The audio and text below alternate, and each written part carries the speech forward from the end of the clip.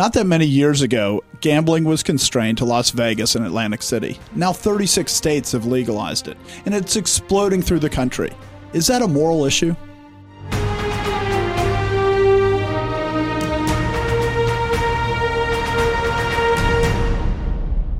Welcome to The Conquering Truth. I'm Dan Horn. I'm Jonathan Sides. I'm Charles Churchill. And I'm Joshua Horn.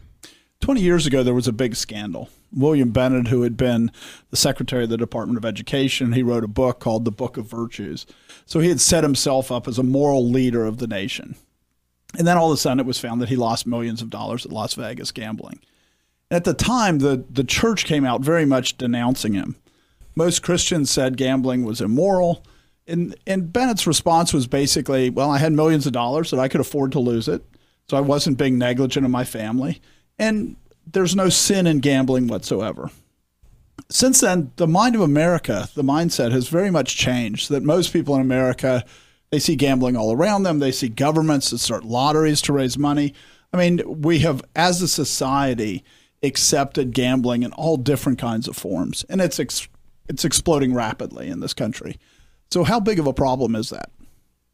I mean, when you think about this, the gambling industry is certainly a growing industry, and it's a really quickly growing industry. And that's one of the reasons we wanted to talk about it tonight, was just that a lot of people who may not have either been tempted to gamble or had the opportunity really to gamble, now it's going to be available, coming to a neighborhood near you.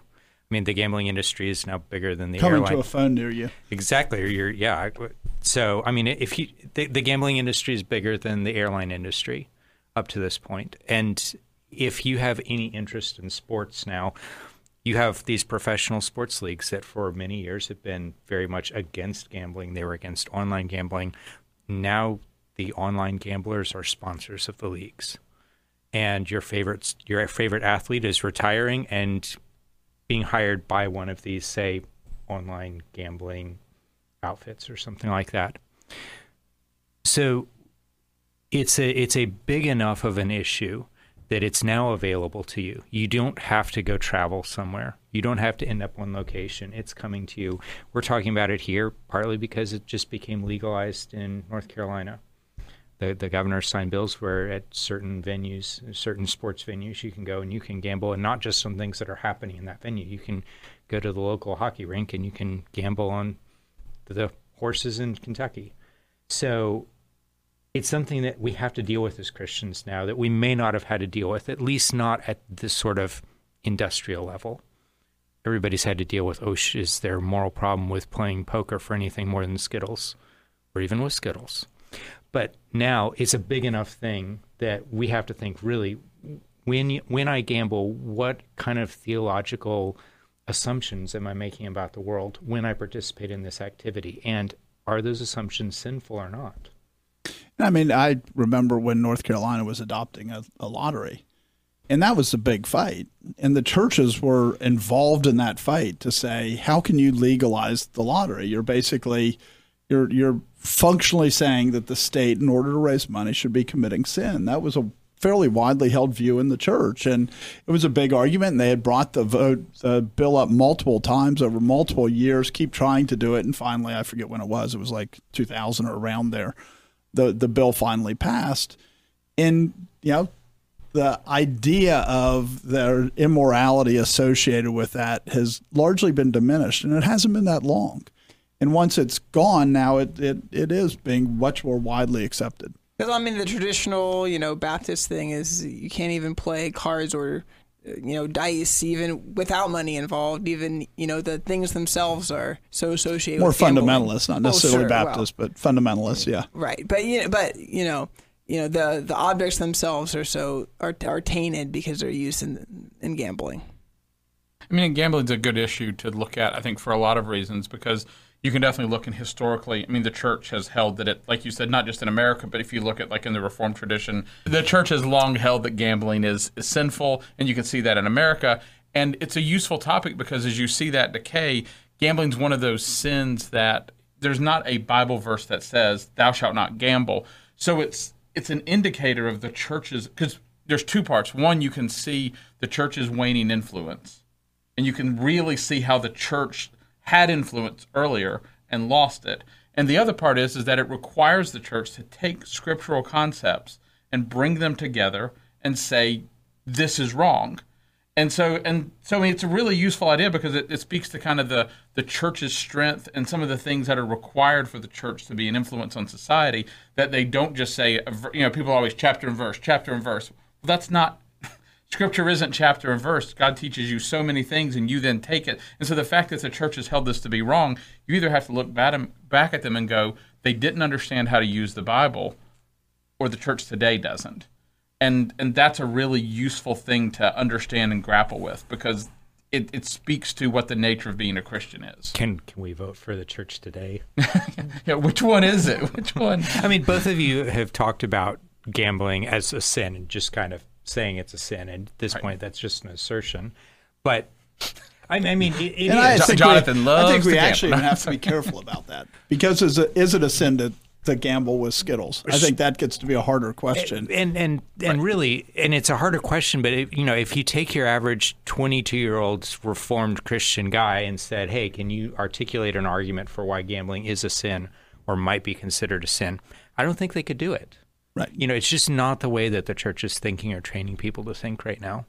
And I do think that it comes because, you were saying that is it the church lacking influence? And I would almost put it in that same concept in different words. Is the church being influenced by the society, or is the society being influenced by the church? And I think right now, like you're saying, that the 22-year-old Reformed guys, a lot of them couldn't even articulate as to why it might be wrong. And that's because we've absorbed a lot of other lessons from the society around us, that then you get into something that's a more complicated argument. Well, we've absorbed a lot of other garbage first, so we can't overthrow that when you get down to gambling. So why is gambling wrong? Where you're, dealing with money, and not, dollars, not pennies, because the question of, can you play, a gambling game without, money? Well, if people just stop gambling and 100 years later, there's not going to be a problem with the game. So then it's kind of a question of how much association is, and I don't think that's really what we want to be talking about here. We're talking about actual, games where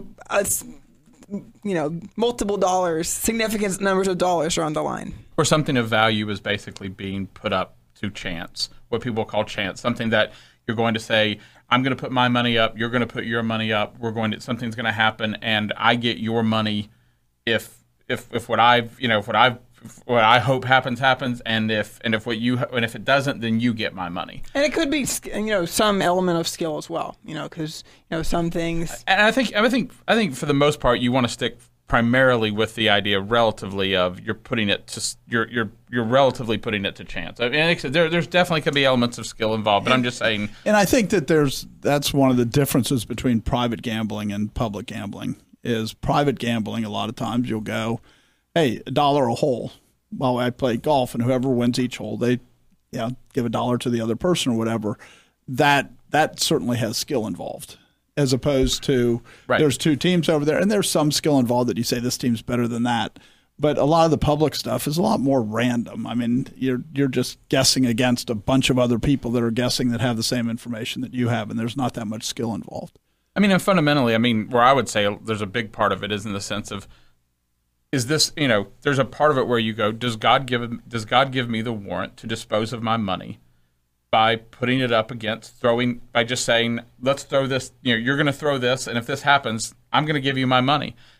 There's this part of it where, do I have the right to do that? Do I have the freedom to do that? Does God give me this? Does God say, this is what you should do? This is a good way to use your money, is to put it up to chance and to say, whenever you do this. And on the counter side is, should you want to take someone else's money by them doing that same thing? I mean, there's this fundamental aspect to it that a lot of people don't like to actually deal with, is the fact of, God, this is not how God tells us to use our money. This is not something that we have.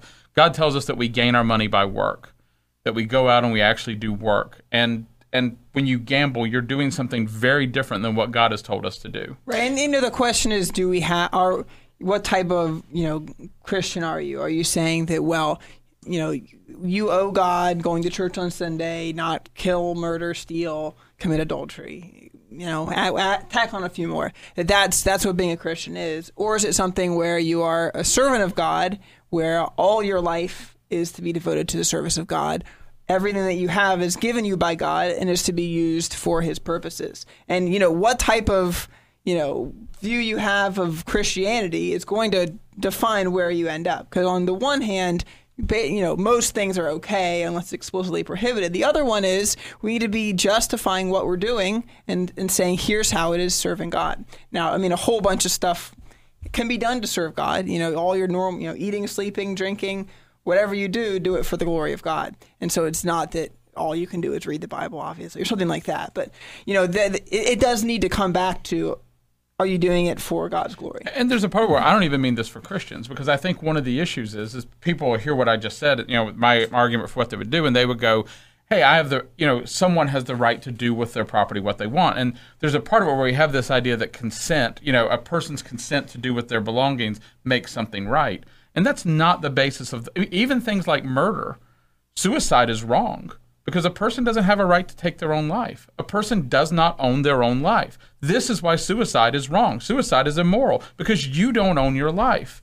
And we understand this. And I agree in one sense, but the reason is, and it really is important to state the reason. The reason is because God said you don't have the right to take the life. Right. So even though secular law reflects theocratic law, if you will, which is exactly why suicide's against the law. Right.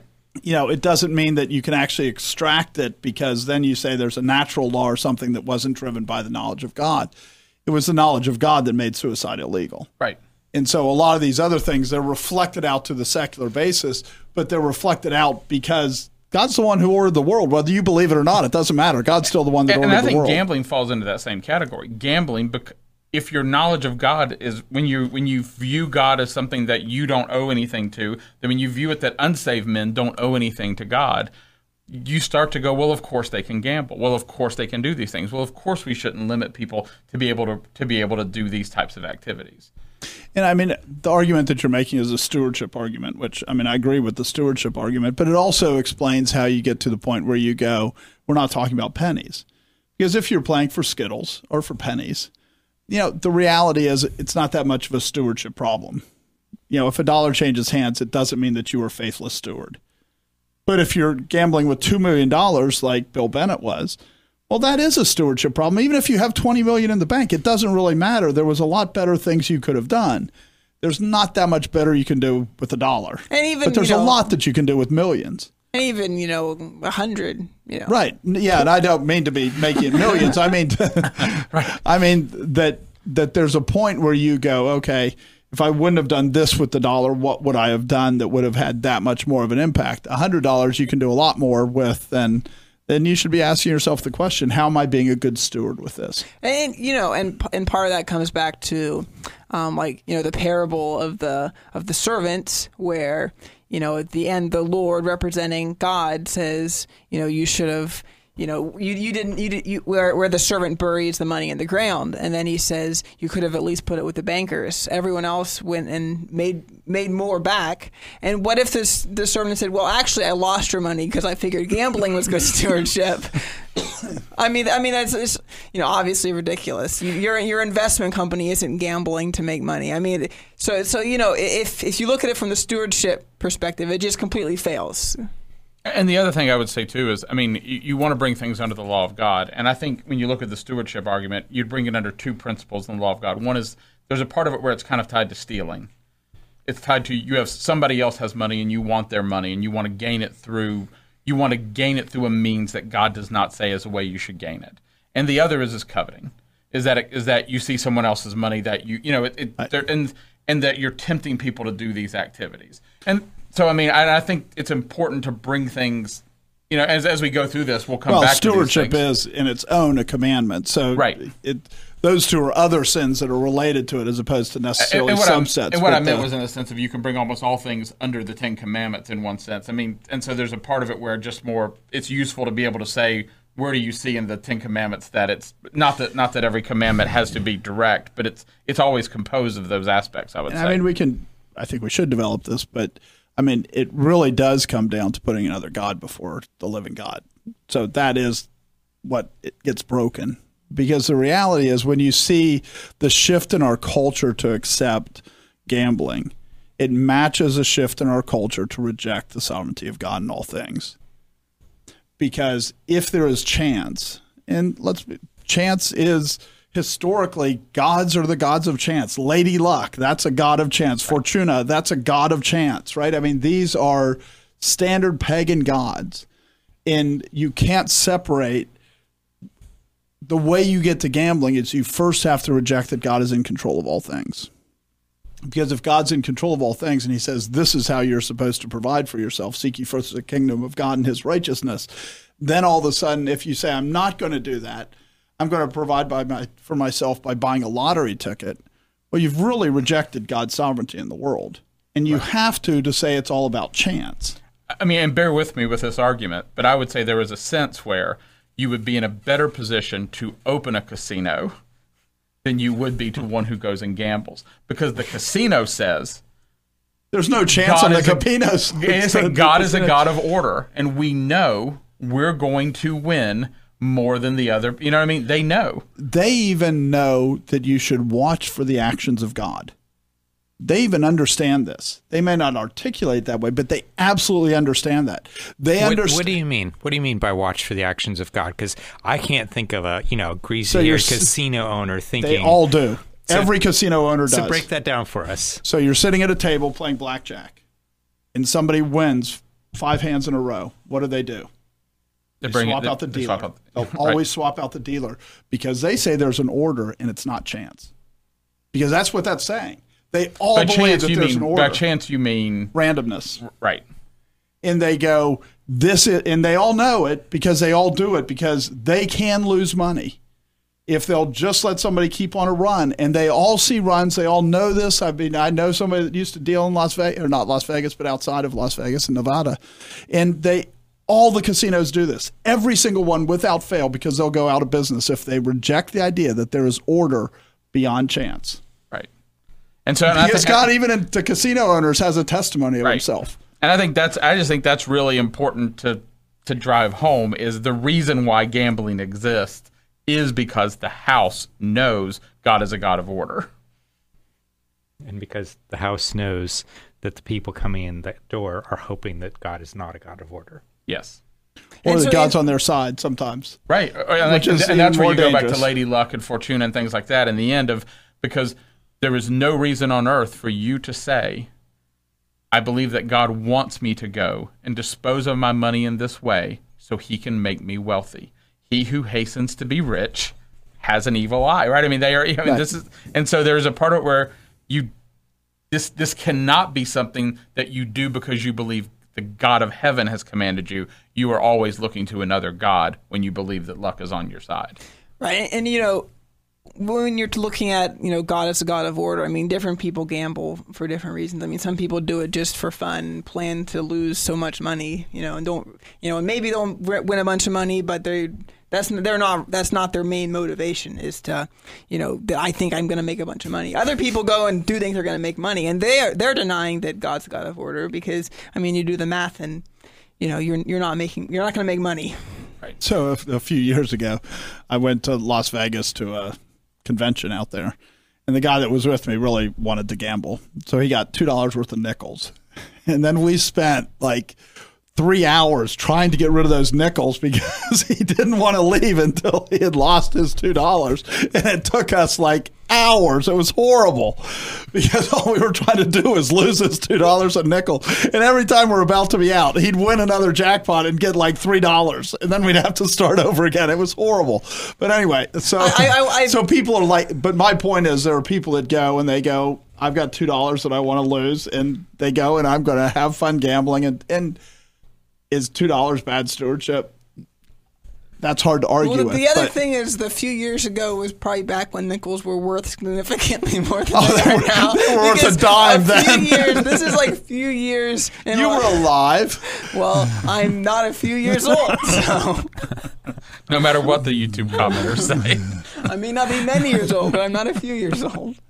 I mean, in your point there, it's a common argument that I gamble for entertainment. I'm very disciplined. I'm very controlled. If you went out to a sporting event, you would spend this amount of money. You would lose. You're going to go You're going to spend $100 to watch people play a game. You're going to pay for food. You're going to pay for tickets. You're going to travel there. You're going to pay for parking. I'm going to go. I'm going to spend $100. They're going to give me food for free while I do it. Once I lose the $100, or I may make money and I'll leave with more money, but I'm not going to lose in more than $100, and that's it. And that's what I do for entertainment. And that's how can you say those two aren't equal? And I mean, that's Bill Bennett's argument, right? In a sense, I have enough money to do this, right? And you know, when you're talking about 100 instead of millions, it is different. But the question is also, what is making that an enjoyable experience? And you know, the last that was the least experience. That's fine. Well, the people that are doing it because they enjoy it. No, he hated it from that moment on. I doubt that he ever gambled again. Yes, the people who are going back and are doing it. You know, and it's because they might make $1 million or whatever, or they might make $10,000. I mean, that's the right. That's a big element of what's fun about it. And to say it's wrong, you have to condemn the act. You have to bring the act under condemnation. I mean, I think it's because saying it's entertainment isn't a defense if the action is wrong. Right. And and if you're looking at the entertaining part about it is you're going to make money without working for it. Right. And we're told how we're supposed to make our money. We're told how we're supposed to get the food that we eat. We're supposed to work for it. And, winning it by chance, by God's providence, that in the casino is not the way we're instructed to use to make our money. And even in the case where you're spending $2, even so, you end up wasting time. And time's another resource that we have to be good stewards of. And, if you go in playing nickel slots, you're not expecting to get rich. You're not even really trying to get rich. And so, some people gamble that it's much more entertainment, but then you still say, aren't there better things you could do? There's lots of work to be done, right? The days are full of evil is what it says in that Jesus Christ said in the Sermon on the Mount. So if there's all those things that need to be done, then why are we just going, let's waste our time?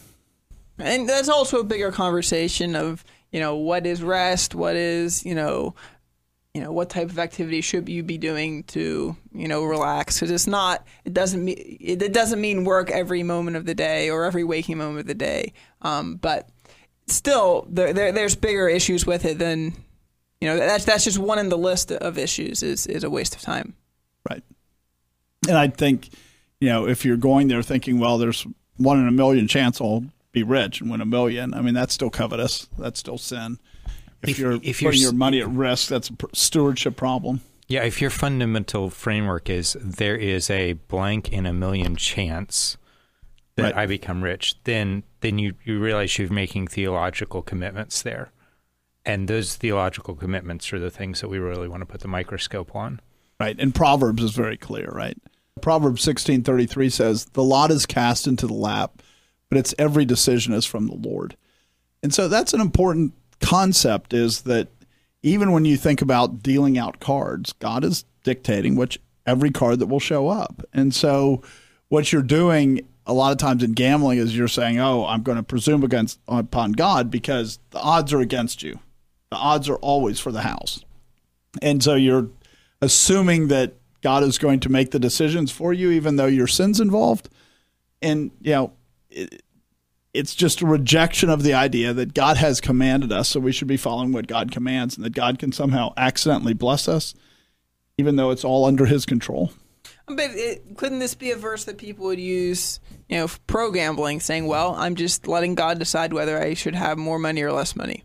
I mean, if I'm a young Reformed guy and I have drunk of the doctrine of the sovereignty of God, I kind of have to say that, right?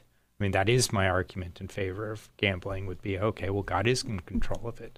It's just like casting lots, right? Right. Which is like Satan and Christ on the pinnacle of the temple saying, cast yourself down. Satan telling God, Christ, cast yourself off the temple. And he says, don't tempt the Lord your God. I mean, the fact that God can give you more money or less money doesn't mean that, you should do anything to tempt God to take your money away. Or even away. Worse, tempt him to give you $1 million, because God is very clear that he, in the Proverbs it says, let me not be rich nor poor. If I'm poor, I'll steal and blaspheme your name. If I'm rich, I'll forget about you. And the people are saying, my life will be better than it is now if I just had $1 million. And the answer is, if God's sovereign, he can give you $1 million in the way that he tells you to get the money rather than just lusting after the riches. I mean, and this does come down to, there's an idea that, you look at worship, there's like the regulative principle of worship, where worship is very strictly defined. And then you get something like, but the rest of life isn't prescribed in that way.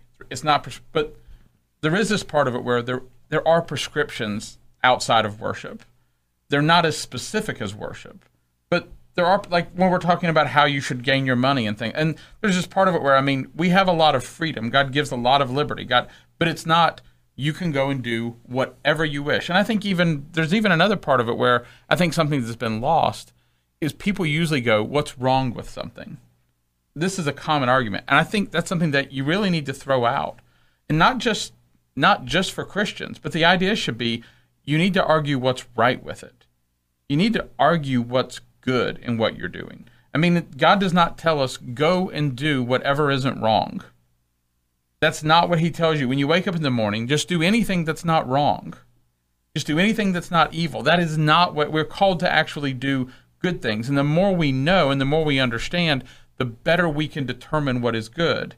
It's like a little child when they, kids get up and they brush their teeth and they get dressed. And that's kind of all we expect from them in the very beginning, is get up, brush your teeth, put on your clothes, come in here and I'll tell you what to do.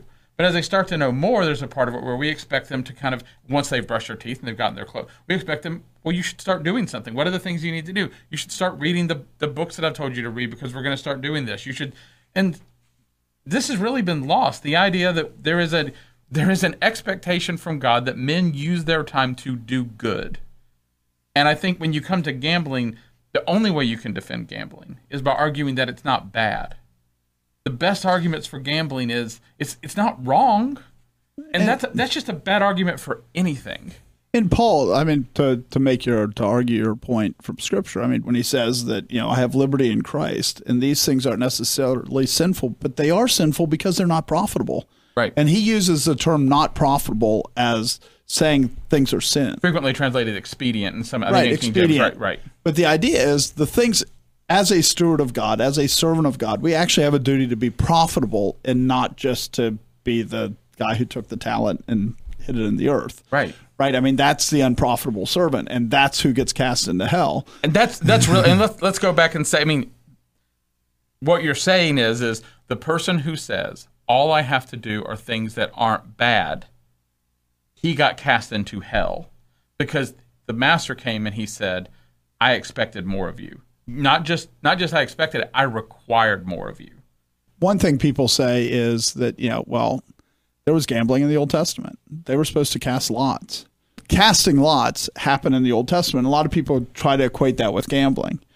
But gambling is completely different than what casting lots was about. Casting lots was to understand what God was doing, not to say, let's get a randomized thing so that we can bet on it or gamble on it or whatever else. The idea is that every lot was determined by God, so therefore God could communicate to you through lots, which is what he does when he sets up the high priest, right? Numbers 27:18 through 21.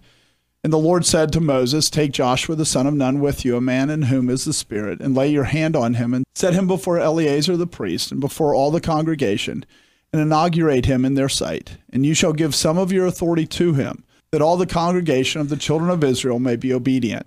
He shall stand before Eleazar the priest, who shall inquire before the Lord for him by the judgment of the Urim. At his word they shall go out, and at his word they shall come in, he and all the children of Israel with him, all the congregation. So God set the Urim and the Thummim at the high priest as a means to reveal his will. So we think of dealing cards, and when we think of it, we go, oh, that's random. And God goes, the Old Testament gambling, it's not random at all. It is exactly what God determined, so you can actually understand the discovery of God's will through the quote-unquote gambling. So their idea of, the people who look back at that and use that as an excuse for gambling in the New Covenant, which I have heard, it really doesn't work because the whole point is to discover what God is thinking. And that is not what people are doing when they're throwing dice or dealing cards. In the New Covenant, we're not supposed to discover the will of God in the same way, right? The will of God, in the Old Testament, they would go to Eleazar, the high priest, and he would give them wisdom. In the new covenant, we go to Christ the high priest, and James 1 promises he will give you wisdom.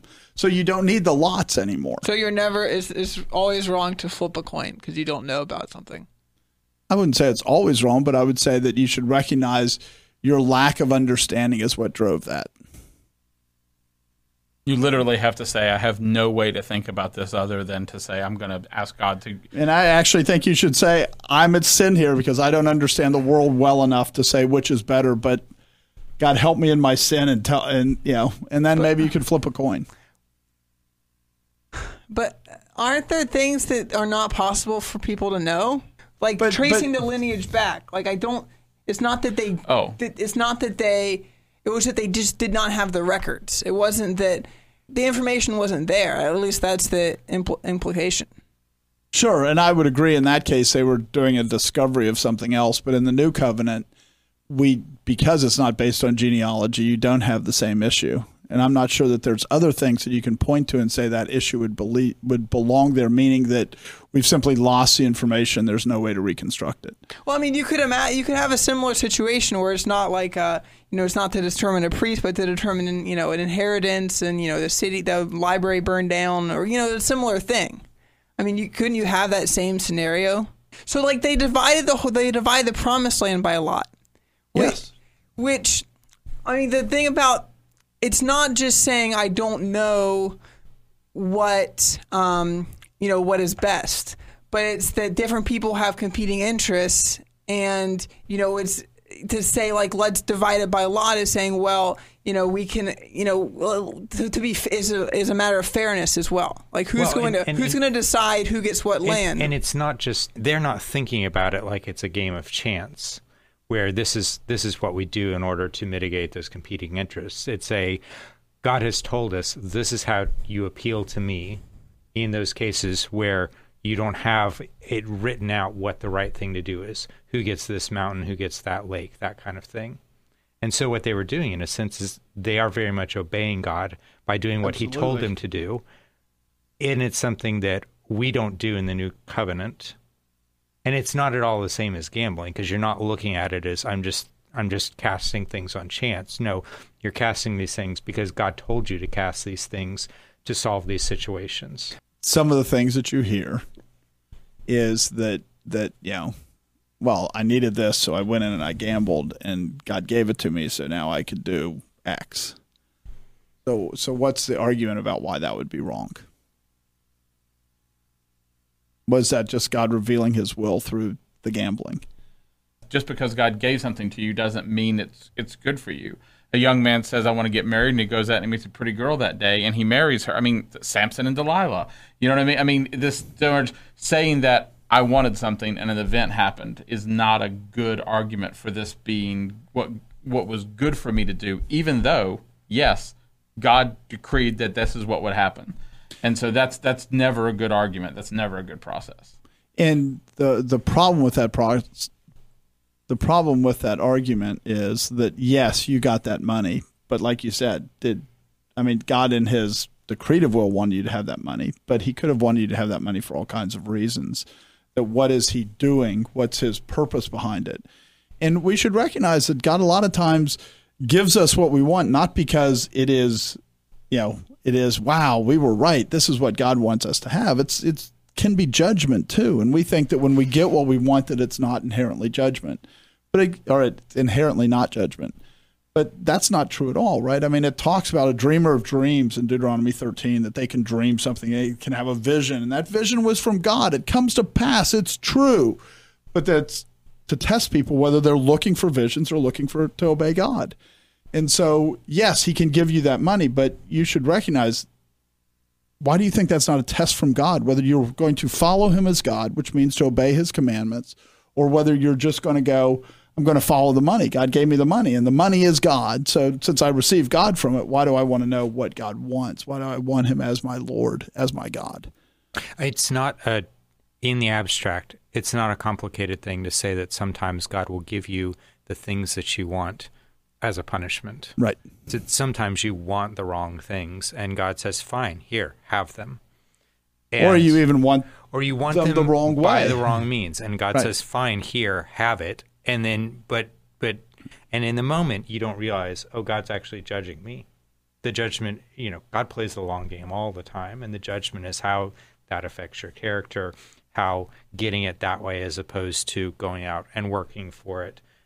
You missed an opportunity there to grow and to, sweat a little bit. And right. The Israelites were stuffed full of quail. Abraham went in and slept with Hagar. He had, the scripture is full of pictures of men receiving things that they desired and God going, that was judgment on you. And there's another, and just fundamental to this is where scripture says, if you want to even look at the lottery winners and ask by studying lottery winners, how many of them was that a good thing for? There's a part where Jesus Christ clearly declares that the person who is faithful with physical money, that he'll be faithful with spiritual things. And when Bill Bennett made his argument that he wasn't doing it, that he had the money, what Christ says is you have to argue that you were being faithful with your money. So is what Bill Bennett was doing with his money, was it full of faith?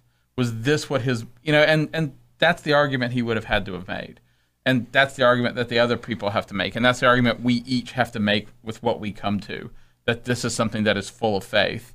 And if you can make that argument, then I'm not going to get in your way, but you can't fake faith. And that's really where most people fail, is they lie about their faith. They lie and say they have faith. And 2 Thessalonians 3, it bears on this, because Paul is, exhorting us to compare ourselves and how we're living with his example. But we command you, brethren, in the name of our Lord Jesus Christ, that you withdraw from every brother who walks disorderly and not according to the tradition which ye received from us. For you yourselves know how you ought to follow us. For we were not disorderly among you, nor did we eat anyone's bread free of charge, but worked with labor and toil night and day, that we might not be a burden to any of you, not because we do not have authority, but to make ourselves an example of how you should follow us. For even when we were with you, we commanded you this: if anyone will not work, neither shall he eat. For we hear that there are some who walk among you in a disorderly manner, not working at all, but are busybodies. And so you have the people who are following Paul's example, and you have the people who are walking disorderly, who are seeking to not work. And, which one do lottery winners, which one do, gambling winners fall into? And when Paul says, Paul, the framing of this around being orderly, and then the example that Paul gives in the middle, that to me, again, there's more and more things that really just tear gambling apart. You cannot, orderliness is not just that you did thing in a certain, it's that things were designed by God to happen in a certain way. And this is what I was talking about before, about there's a prescriptive aspect to things in the world, that God really does tell us there are things that you should go about in a certain way. And Paul's very much making that argument here.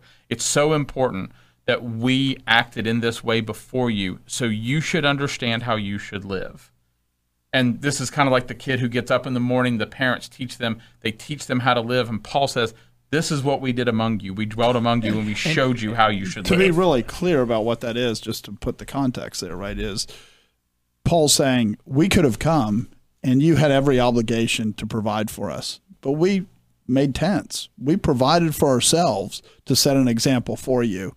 And that's what immediately comes before these verses. So right. This is Paul saying, where we had the right to order, because of orderliness, to expect you to provide for us because of the labor we're doing. He says, I didn't do that because I wanted to teach you to be orderly. He's the same guy that elsewhere makes the argument, you need to pay your pastor. Right. And here he's saying, and like what you're saying with this, he could have been pushing that argument here. Instead, he says, look, we did something different as an example. And he's not even saying that they wouldn't have provided for him. He's saying, right. We saw your society and said, you need to learn to work, and so therefore we're going to work because you need to see that example. So if we're supposed to do things orderly, so how does the stock market fall into that? Because I've heard that argument as well, that a lot of times, the stock market's gambling. Is the stock market gambling? Is it wrong to invest money in the stock market? First of all, when we started off, we kind of mentioned that there's a part of this in gambling where you put up your money and there's some chance thing that happens, and because of it, you acquire someone else's money. The stock market doesn't fundamentally work that way. When you invest in something, there's not this fundamental demand that someone else lose their money equal to the amount that you made. You know what I mean? You can have one company that goes belly up, and that can have nothing to do whatsoever with another company. And so, I mean, there are situations where there's directly causal relationships between two companies, but that's not a requirement in the stock market. You can take an equity position in the company. That company does well. It doesn't mean that that someone else, you were wagering against their money directly, and that they lost their money because of toss of the dice. But I mean, I've heard people talk about, say, shorting the market as something like that you are wagering. And so there can be actions taken where you might be gambling and someone else might not be. There may be, and so I mean, there's a part of it where if you don't, like you talked about knowledge before, if you don't have any knowledge and you don't know anything and you just go and you just throw money into something, that could be a form of gambling where we would say, what are you doing? You're just throwing this on a pure chance. You just thrown yourself upon this. And there can be people who clearly have knowledge and clearly know what they're doing and where they're not gambling. And so, I mean, the stock market really doesn't fit into the direct picture by itself. It doesn't fit into the picture of gambling, even though people like to make it out to. And a lot of people do use the stock market to gamble. Absolutely. So I think the difference is in my mind, the difference is fundamentally when the stock market was established, it was a way to raise equity capital so that you could produce more. And then there was a return on that equity. What happens over time, though, is because of the nature of man, is people manipulate it and twist it so there becomes a gambling aspect or means to gamble with it. And to some extent, there's also, you invest in, say, the S&P 500, there's a real sense that you're saying you believe that the economy of the U.S. will increase because that's fundamentally how it moves with.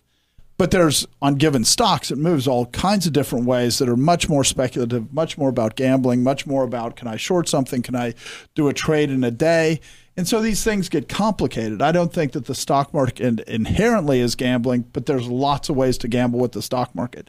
Just like playing football isn't inherently gambling, but there's lots of ways to gamble with football. Right. You know, because idealized level, the stock market is, a lot like just investing money with someone who's starting a business. In a way, that's the same thing. Which is pretty obviously not gambling. But on the other, it can go all the way to just like pure, gambling. Counting cards and blackjack is about the closest thing in gambling that I could see as being analogous to, you know what I mean? Like when people want to, if you actually did counting cards and blackjack, but that is not what, when you talk about gambling, that is not what most people mean. Whenever you say with a roulette wheel, I'm going to put my money on 3, it's not like you've been saying, I've been watching 3, and 3's been doing really well. 3's been playing its number well. 3's been investing its money. You know what I mean? People do say that, but they're just wrong. Right, they're just making it up. There is no knowledge you can have about 3 or black or red that whereas you can have knowledge about a company that says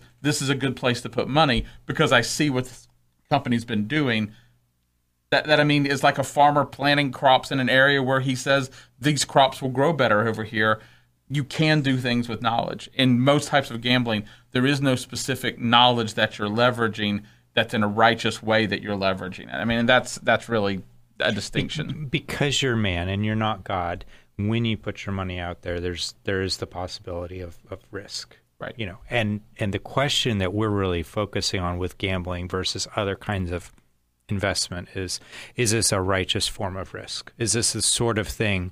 We talked many times about the parable of the stewards, and really the bad guy in that story is the guy who didn't want to take any risk, who wasn't really willing to risk things. Not even with a person who would pay him interest. Right. And so the master comes back and he rewards the profitable servants. Well, the only way they were profitable was they had to put their money out for risk. There was the possibility that they may not have had anything back. That's what the one guy feared.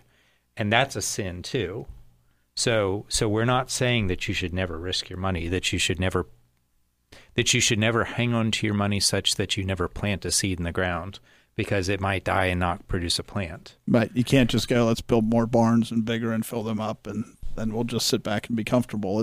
You're supposed to do stuff with the resources you have, and that still comes back to the stewardship argument.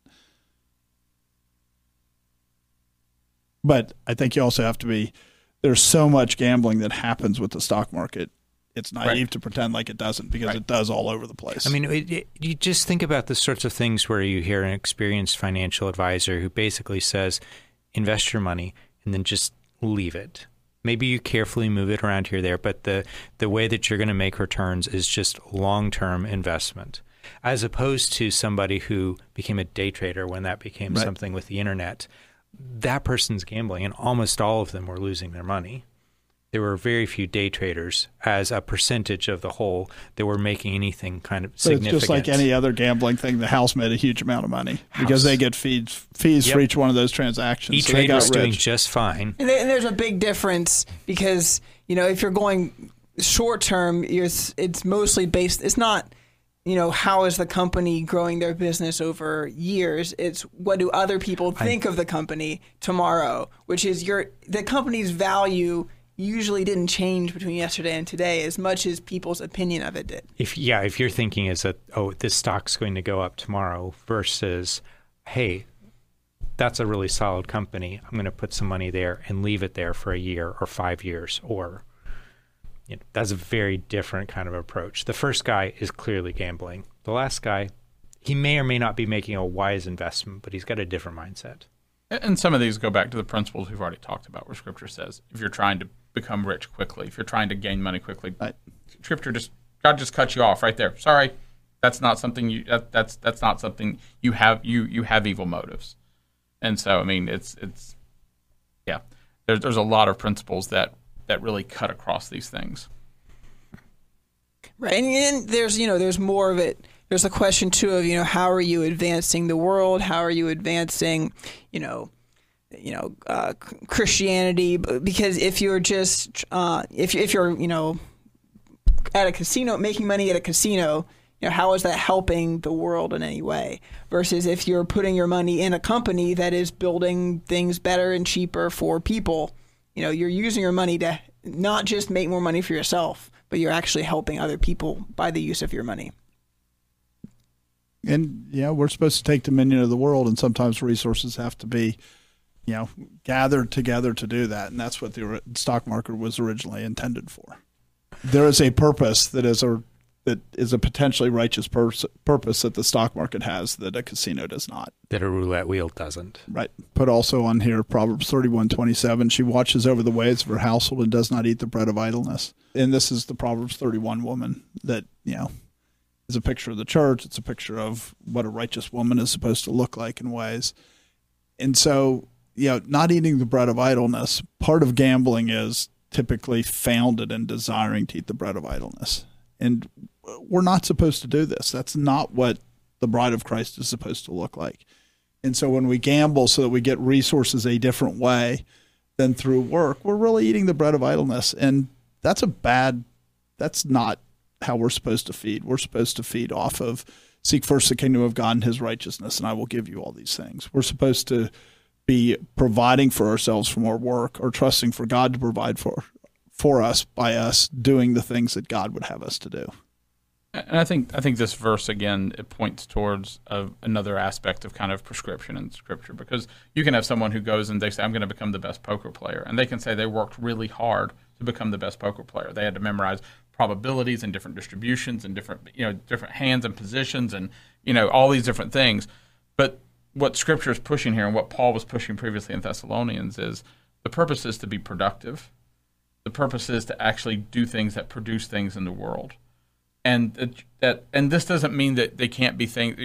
There can be things that whether it's writing, whether it's it's producing things that's good, useful for the church, useful for the world. But it's to actually be productive. And we've actually lost that sense of the value of work and even just work ethic. And I think that's something that, again, like you said, this gambling very, very much goes against this. If you look at the shape and the pictures of what casinos are like and what they promote and what all these things are promoting, they're not promoting people to be productive. Just as a basic economic principle, there's no wealth creation as a net with the gambling industry. It's a place where money goes in, but it's not something where it really helps the mob.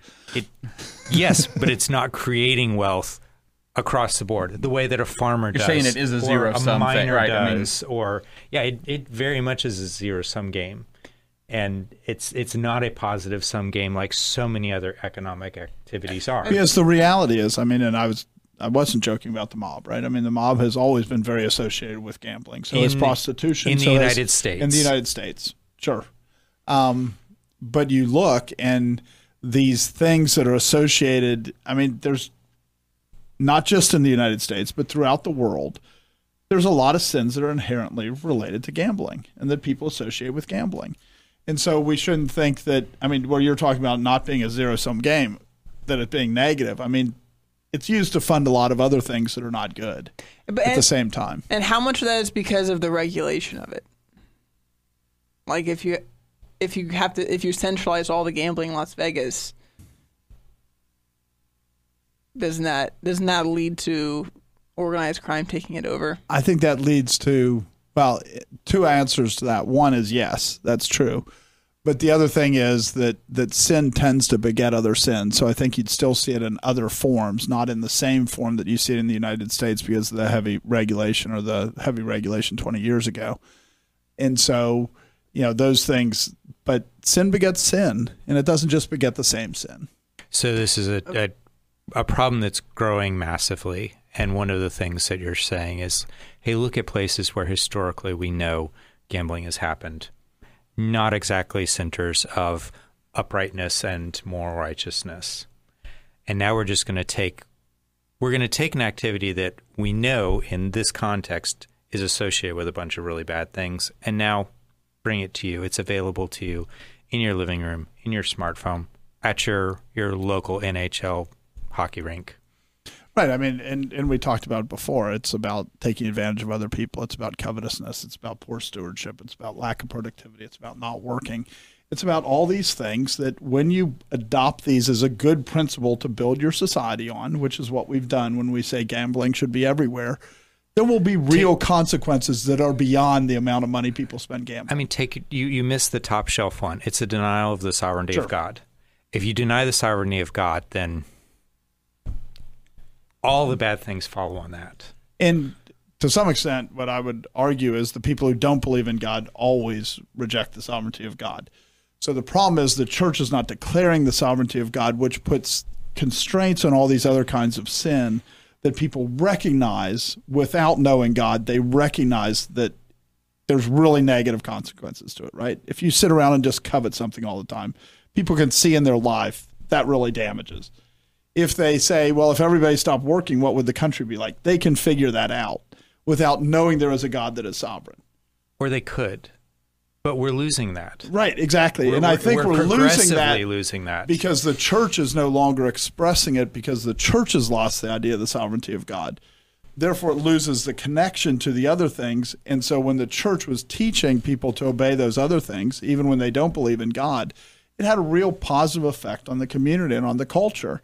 And now we're losing that and we're shifting to gambling, which doesn't have a positive view on the culture. So I think it's directly related to the loss of the sovereignty of God, but I think it's more related to that loss of it in the church that's producing these cultural sins that are no longer constrained because the church isn't looking and saying, you expect God to bless this? I mean, if you look at this chart, this is from the Federal Reserve, and, you know, this is the size of the airline industry is like $101 billion. This is saying that I think it was $162 billion. And so you can see how much and how rapidly that the gambling industry is increasing in size. I mean, it's huge and it's rapidly increasing. I mean, it wasn't that long ago that it was a lot smaller than a lot of industries, and it's getting to be bigger and bigger. And we should expect continual exponential growth. Because the reality is, I mean, I was talking to somebody whose child works for one of these gambling companies, and now you can like bet on every shot in a basketball game. Who's going to shoot next? Is it going to be a 2-pointer or is it going to be a 3-pointer? Are they going to make it or are they not going to make it?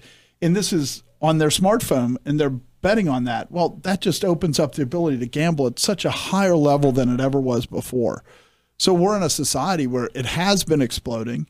We can start to see some of the effects of it exploding, where people get successful and then they go, oh, yeah, I won this money gambling. And then other people do it instead of working. We should expect that these negative consequences to build faster and faster in our culture and our communities. One of the reasons that I would say that God hates gambling is because it oppresses the poor. it oppresses the weak. I've been American poor, and not super poor, but I mean, I've grown up where I didn't have a lot. And I've had times in my life where we had crippling medical debt and bad decisions that I've made myself. And it's really dangerous to let someone stand out there. I mean, it's just like tempting people with sex. You know, come and you can sleep, you can have a moment of comfort, come and you can do this.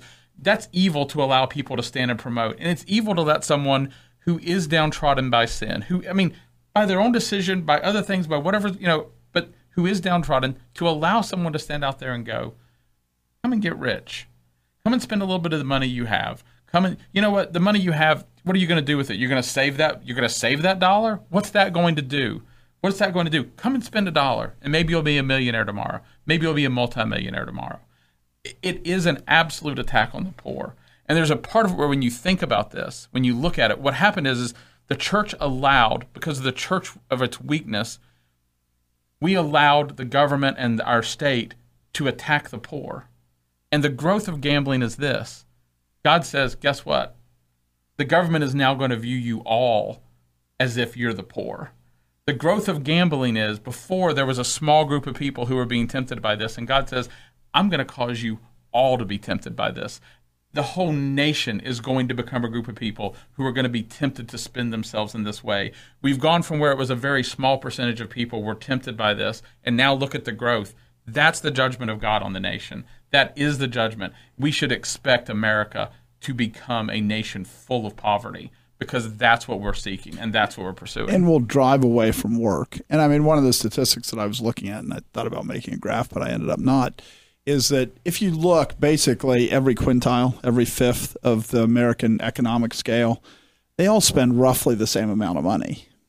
But what that means is that the poor actually per person spend about 6 times as much of their income on gambling as the wealthiest person does.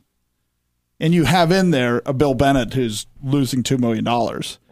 And so when you look at these things and you consider it, it's an attack on the poor, because the poor are gambling a lot more because this is what the government is selling where hope is. They're saying that money will fix your problem, because that's what we say throughout our society. Yep. And they're putting up big billboards basically going, you could have $170 million if you won the big ball or whatever it is. You know, I don't know what the name of the lotteries are, but they constantly do these things to tempt people to covet, right? And they're pushing covetousness on a society. And they do it in lots of other ways too, right? I mean, that's how we get our tax system. That's how there's so many ways that they push covetousness on the American people and try to leverage covetousness to accomplish what they want. But it ends up being an attack on the poor. And the church has a real responsibility to protect the poor from oppression. And when somebody who holds the sword chooses to do this, to oppress people, that's a real sin, and the church has real culpability there. You know, because there is a question here of, you know, should gambling be illegal? And, you know, you can look at it from, well, you know, was gambling illegal in Israel? But, you know, we kind of have a different issue right now, which is that a lot of the gambling is run by the government. And part of the reason it's illegal is because you won't be involved in the government. You're not spending your money gambling in the government's lottery if you're spending your money at, you know, other gambling establishments. So, you know, we're kind of, you know, that's an interesting question to discuss, but it's not really where we're at so much in a lot of ways. Is, you know, the government in North Carolina is promoting gambling, and, you know, they're the ones running the gambling. So, and they were one of the last ones. I mean, most states had it before North Carolina that have a lottery. And I just even remember growing up when horse racing was the other thing that you could legally gamble on. And if I remember the numbers right, and of course this was from a few years ago, like twice Joshua's age ago. I mean, at that point in time, the government was making 3 times as much money off of the horse tracks as the horse track took in, not after expenses. They got like a 20% cut, and the government got like 16% of it. And they got 4% that they ran the track off of. And so governments have, I mean, they like casinos, they like horse track, they like off-track betting, and don't think that the house is just the house. Frequently, the government gets more of the house's money than the house does. And so the governments are promoting these things because the tax revenue is really significant. And think about it the other way. You have all these people that are that are buying lottery tickets that pay no income tax. And all of a sudden they get $20 million because they win it. So all these people that pay no income tax, they throw $1 in, and then the government gets a cut of that, and then they get paid $20 million, and they immediately pay $10 million in taxes. Right. I mean, that's how the system works. And so the government really likes it because they make people that are not taxable. And when the government becomes the house, if you still want to promote gambling, you don't understand where Scripture says righteousness exalts a nation. Because, I mean, think about it. I mean, if the government is saying this is what we want our people to be, the government's not saying we want people who have children, who teach their children to work. They don't want you to teach your children. They don't want you to have any part of teaching your children. They don't want you to teach your children to work. They don't want you to teach them to be wise. They don't want you to be wise. They don't want you to be they're not even interested in you being productive. They're not interested in you becoming you look at these things. I mean, this is what God turns us over to, is he turns us over to leaders who look at you as nothing more than turning the nation into a giant slum, in a sense. They don't have any more dreams for its citizens than that. And that's a real problem. And so when we look at this should cause us to fall down our knees and plead with God to have mercy, to turn from our sin, to turn from our foolishness, because this is the judgment of God. It's just one more of 20 different forms of the judgment of God that we've been reaping over the past 50, 60, 80 years. I'll pick other low-hanging fruit while you're at it that we've been talking about the lottery a lot. Well, in North Carolina, and as in many states, it's the education lottery. It's for the kids. And if you step back from that, you could cast it in a really pernicious light. And I don't know if anybody ever actually sits down and has done this equation, but practically speaking, what you're doing is you're saying, hey, let's use this money to continue funding this education system that's going to continue to produce mathematically illiterate people who will keep funding our lottery that produces, that will then further produce these people who have no understanding that you will never make money on the lottery.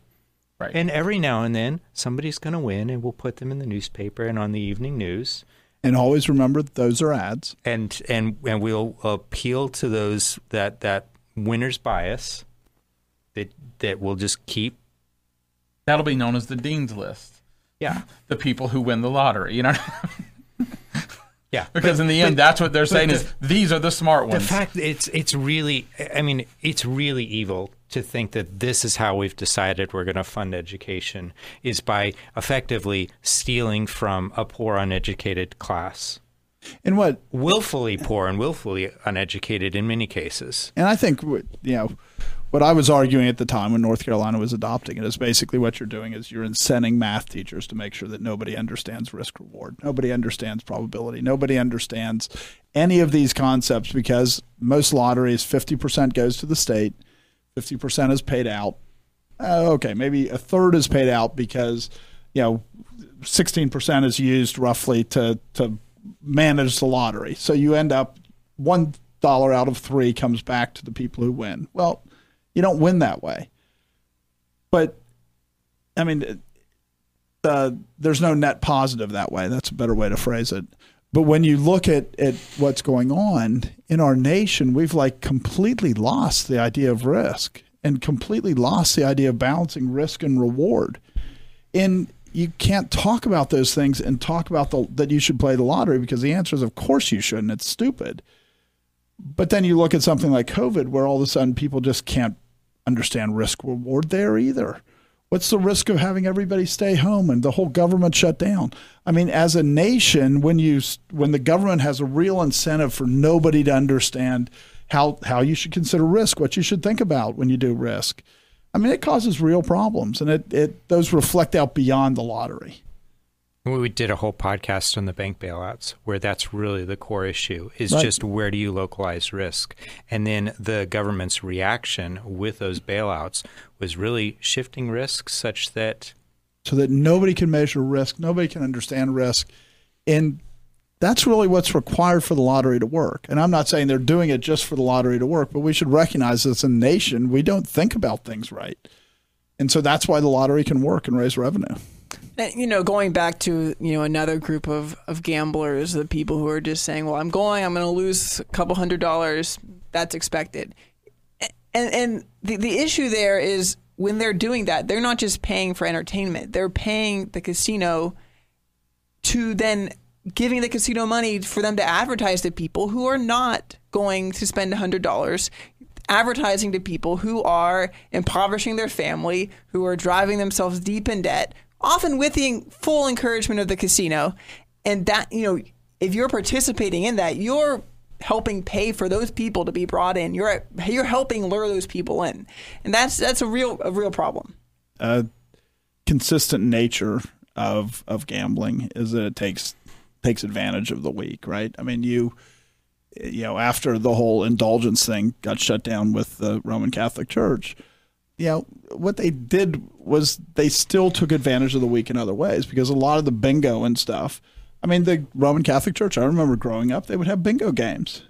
And who came to the bingo games? Not the wealthy people. It started during the Great Depression, right? I mean, that was the big growth. I mean, so it's like, right, this is when everybody had lots of extra money to spend on things. Right, and so the Roman Catholic Church, the revenues are hurting, so they decide that they'll take advantage of people because, and it's only a couple bucks. They go, it's entertainment, it's all this other things. But it really is taking advantage of people that are just hoping for that $200 pot that they put their dollar in, and then they play bingo and they hope to get the $200. And and this was very common, and I don't know if it still continues to be common, but in Roman Catholic areas this was very common. And so it becomes, one of the things that slowed down the growth of gambling in this country was competing with the Roman Catholic Church, not just the government and their lotteries. When you look, we were talking about the poor and small amounts of money. Scripture says, "He that's faithful in small things, I will make him ruler over much." And so it's a complete denial of having faith in Scripture. Because in the end, what you're doing, you're attacking people who have said, "I've never viewed money the way I should." And you go, yeah, don't change. Right. Let us help you take away that money so that you don't view it any differently. And as opposed to going, you know what? Actually, those $2 do matter. Those $5 do matter. When you look at Bill Bennett, the answer is Bill Bennett was on the decline. Bill Bennett had probably in his, if there have been points in his life where he may have been more faithful in things, and that may have been where, Bill Bennett, if he's doing this and he's racking up millions of dollars, he might say he has the money, but if he lived long enough, he was on the decline. That's what was going on, because he had stopped being faithful in small things. And so either Bill Bennett was always a charlatan and he had never been faithful, or he had that's had what I'm going for, but that's just me. Or he had had some elements of faithfulness early in his life. He had been rewarded by doing work, because God's a faithful master and you do certain work. But Bill Bennett was on the decline, and you shouldn't look at him and go, just because he had the money, he could do it. No, he was headed towards poverty. He may have not have hit it before he died, but you shouldn't look at it and go, that's the way to be. As gambling increases in our country, what effects should we expect to see? One thing that I would say is that the more you promote gambling, the less you promote work, because the two are very much in competition with each other.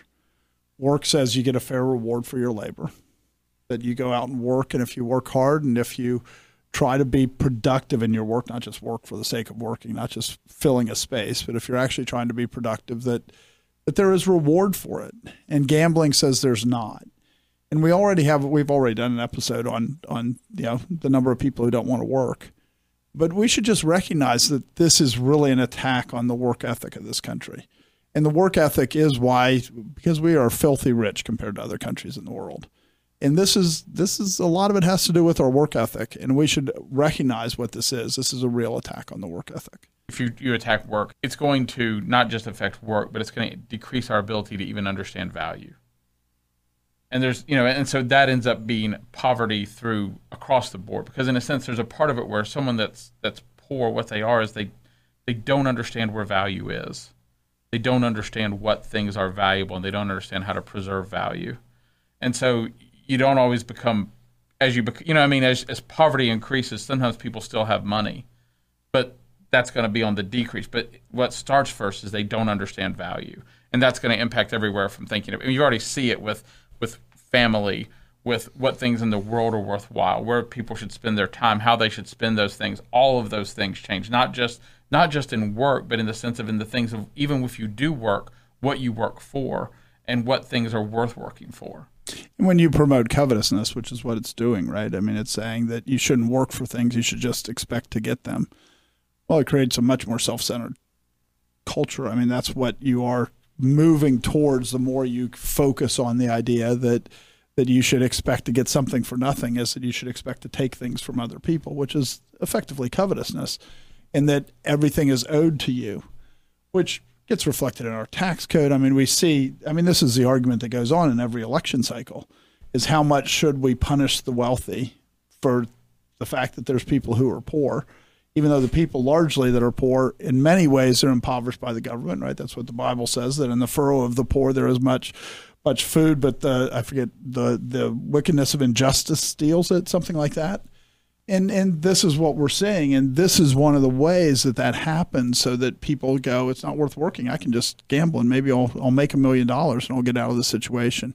And so covetousness like ripples through the society too. It doesn't just stay where it is. You become kind of the worst form of a materialist, the most shallow form of materialist, because in the end, everything comes down to just cash as opposed to wealth, and wealth is broad, and cash is very, very shallow. If you were hoping for less political corruption, bringing legalized gambling to your state is not the way to do it. Just you're not going to have better politicians who have fewer temptations and less pressure on them to be corrupt. I mean, if you look, right now, like if you look in places that allow gambling, it's regulated really strictly. Like, a slot machine has to be programmed so that it wins in a certain percentage of the time and gives a certain amount of money out. These things are like down to very specific percentages. But in places where when you start having corruption, they just adjust them so you win even less. So it's, so there's a part of it where, the chance of winning becomes even less than it was before. Because there's a part of it where you forget, you look at it, you go, no, they'll be really strict. No, they won't. They'll just cheat you out of more. Lying will abound, and lying will abound everywhere. And it's what you see. It's where you see corruption at all different levels, because in the end, gambling is corruption. It is in its nature. I remember years ago where we were doing a project for a company that did risk assessment for the stock market and stuff, and company risk assessment. And all these people, they did online gambling. And I'm like, so there's no regulation in that. Do you understand how easy it would be for them to steal 5% off and you never know it? Oh, I would know it. I'm like, you are a fool. You're an absolute fool. But all these people are so trusting that they would never be corrupt. Right. It's gambling. Right. That's literally I'm not saying that's the exact words, but that was definitely the sentiment that they were telling me, is it's gambling. They would never cheat. People cheat in gambling all the time. Right. It's like a very common place to cheat. But yet everybody thinks nobody would cheat there. Of course there's corruption. Of course it produces corruption, because it's the idea of wealth without work. That's the whole cryptocurrency thing. A lot of that, people are treating it like gambling, and there was a tremendous amount of corruption, including a tremendous amount of government corruption. So it's a great example of gambling run amok. Right. When you produce something and you get paid for what you produce, as an inherent constraint on corruption. When you're getting paid for stuff that you don't produce, it's really hard to constrain corruption. So I think there's an analogy that I want to tease out a little bit that I don't know quite what the end of it is, but when you take other vices that have become more available and more mainstreamed in American culture, and you look at what's happened to that, and as a Christian, you can look at how damaging it is to the culture, to the church, to an individual. Take something like pornography, where it's easy for us to think about, okay, it's always been available, but there were times where you had to make an effort to go there. You can say the same thing about gambling. It's always been available for Americans, but you had to make an effort. You had to go to Churchill Downs and bet at the racetrack. You had to go to Las Vegas. You had to make an effort. Well, that sales friction is just completely wiped away now. And so with that kind of availability and the mainstreaming of it, really, where we can no longer even think about, okay, this thing's a vice. Now, this is a fun thing to do with your friends. It's becoming normalized. I don't think we really have any sense of how damaging that's going to be, or that, I don't think culturally we quite understand all of the effects that are going to be from resulting from that. Just like we didn't quite understand how damaging online pornography would be, or the church wasn't looking down the road saying, "Whoa, do you see how far this goes?" And I think that's the church has the ability to see that if they'll sit down and reason from Scripture. But I think that the church doesn't want to sit down and reason from Scripture, so they can't guess what's going to come next, even though it's pretty obvious. You have a nation that just seeks after the things of the world. Well, what did God do to Israel when it was like that? He wiped them out, right? I mean, we know what he did. It's not like it was a secret. And then you look at Solomon, where they really get very, very wealthy. But Solomon's all about work. This is how his attendants set the table. This is right. I mean, it was all about work and about production. And God didn't judge them for that. He judged them when they just start to seek after the things that were around them. They just covet. And we're already a culture where, I mean, we've done a podcast on this too, just talking about the number of men who are out of the workforce with no intention to go back in. And this may be a chicken and egg thing here with the gambling, but it's clearly this is the sort of vice that's going to appeal to the kinds of sins that we already find appealing, the character traits that are enabling those kinds of sins. This is just further feeding that. And we don't recognize how much that societal norms put constraints on people, right? I mean, you go back 80 years, and it's not that men didn't have the same lusts, but you didn't have the same level of adultery. You didn't have the same level of divorce. You didn't have the same level of all these things. There were these things. Let's not be naive. But when the society is looking at it going, this is really evil, that really constrains things enormously.